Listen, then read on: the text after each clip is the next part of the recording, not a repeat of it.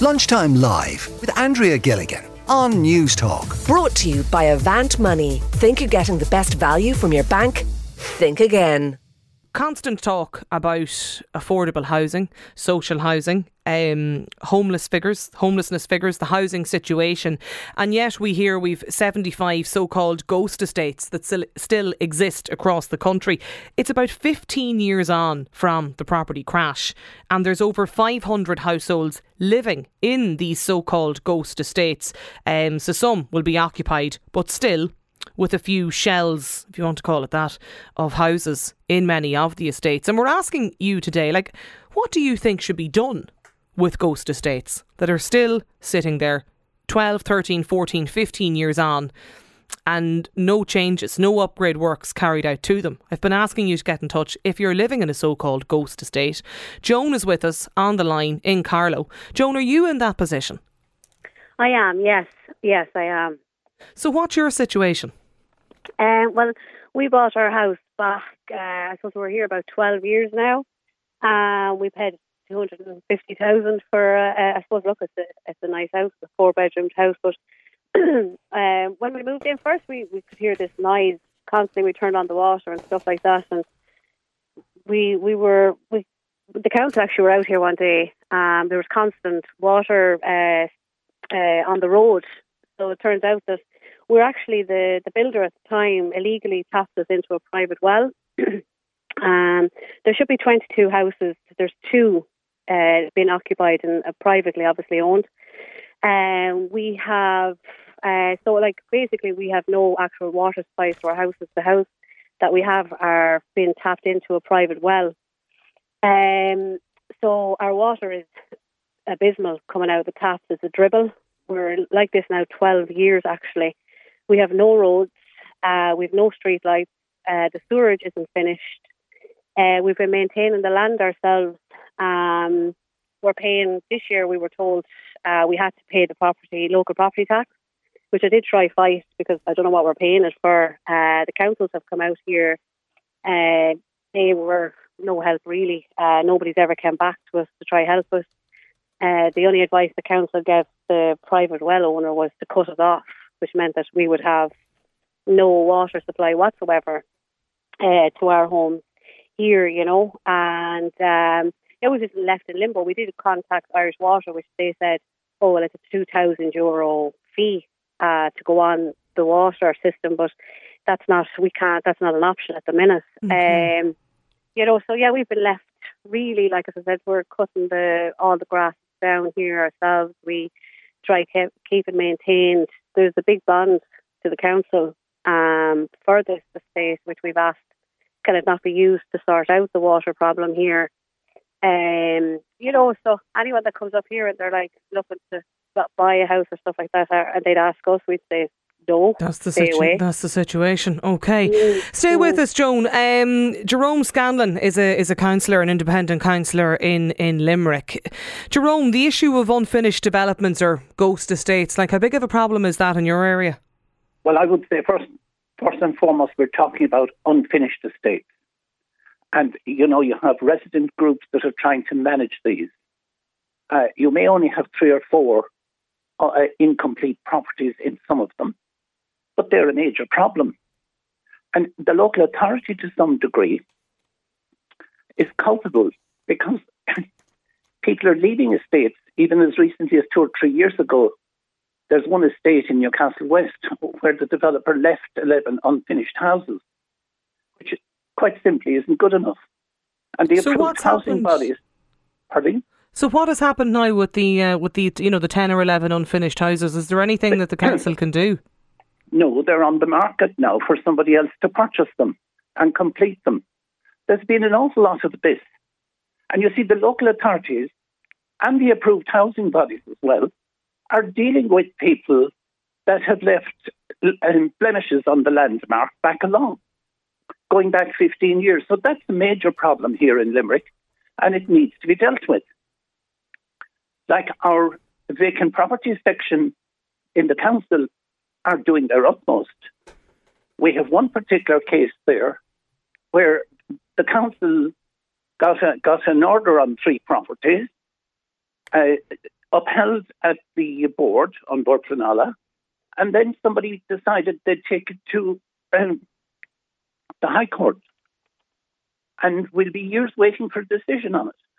So, it's simply not good okay. enough. And we need national legislation to step in here to deal with this, Andrea. So what do you want to see happen, Jerome? Because, I mean, the constant discussion is we talk about, you know, there's whatever about getting to the affordability of houses. It's actually often, it's the availability of property. Affordability is a completely different discussion. What we need to do is legislation to make sure what is unfinished is completed. Bottom line. And now, you have people in these estates are paying their local property tax the same as you and I. And that's basically very, very wrong.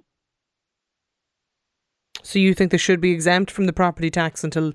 Well, in certain cases they were. Yeah. They were for up to last year's review, which was only fair. But it's down to the local authorities being empowered, and they're not. That's half the problem. National legislation needs to deal with this. We have the Minister for Housing throwing out money for affordability, approved housing, etc. But we need to get a grip and make sure every estate is finished. And a developer or somebody who's a director of a company has to be made accountable to finish A before beginning B. Unlikely to happen though, Jerome, isn't it? Well, otherwise we're going to have people in estates that, you know, you have one or two unfinished, and sometimes several more than that.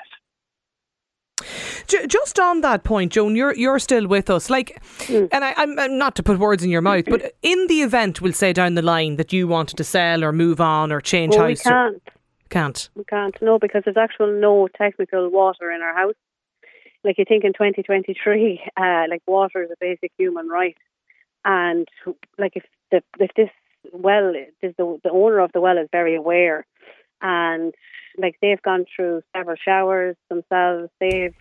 Their well was never equipped to fit 4 houses. That was never what it was for.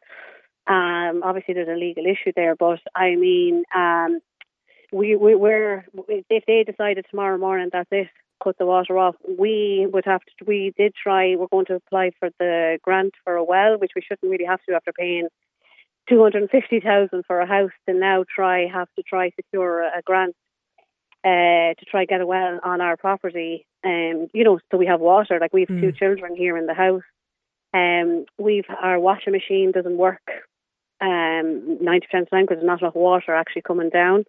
There was an awful noises the whole time, and it turns out we got down into the attic, and the developer actually put a pump system up into the attic, and it made this horrendous noise every time he turned on the water because where the well is so far up from us that it actually has to pump to get the pressure. But I suppose the point for you, Joan, really is that not, it's if you wanted to sell the house down the line or to upgrade, you've an issue there at the moment. And funnily enough, they're still selling the houses here. There's a for sale signs up, and we're like, how can he sell these houses when the 2 houses are here actually have no water supply?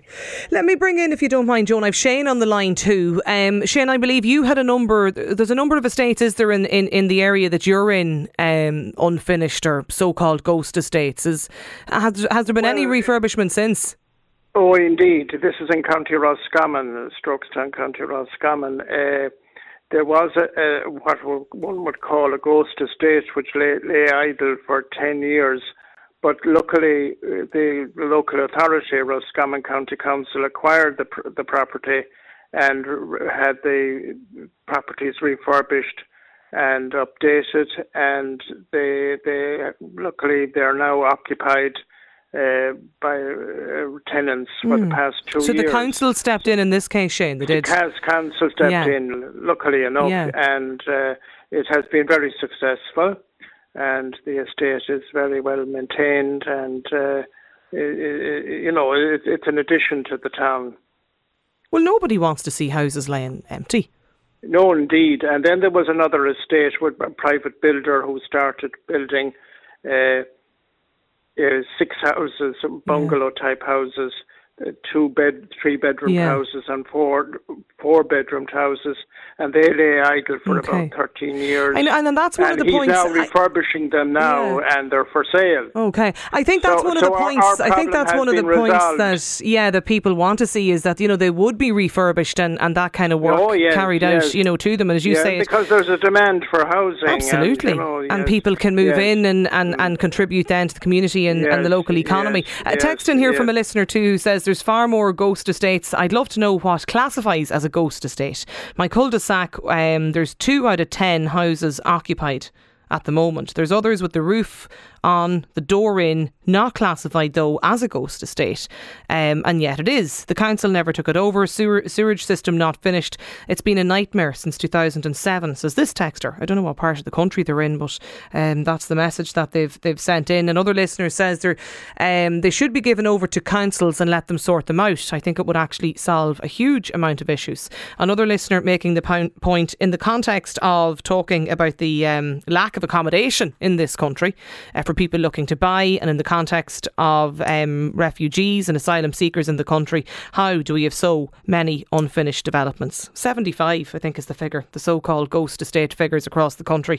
And yet, as I mentioned a little earlier, there's still 500 households living in these estates that we're talking about. So some of them will be occupied as well, and then other estates that will too have empty houses in them. I suppose your call, Jerome, just on this is that you want to see new legislation brought in, I suppose, to give the councils the empowerment. I just make the point that our authority has gone out of its way to acquire some of those houses, and been upheld, as I stated previously, by An Bord Pleanála, and then we're faced with a judicial review which takes years. Like, the thing is a nonsense, and yet we have homelessness, we have people living in estates, that need to be finished.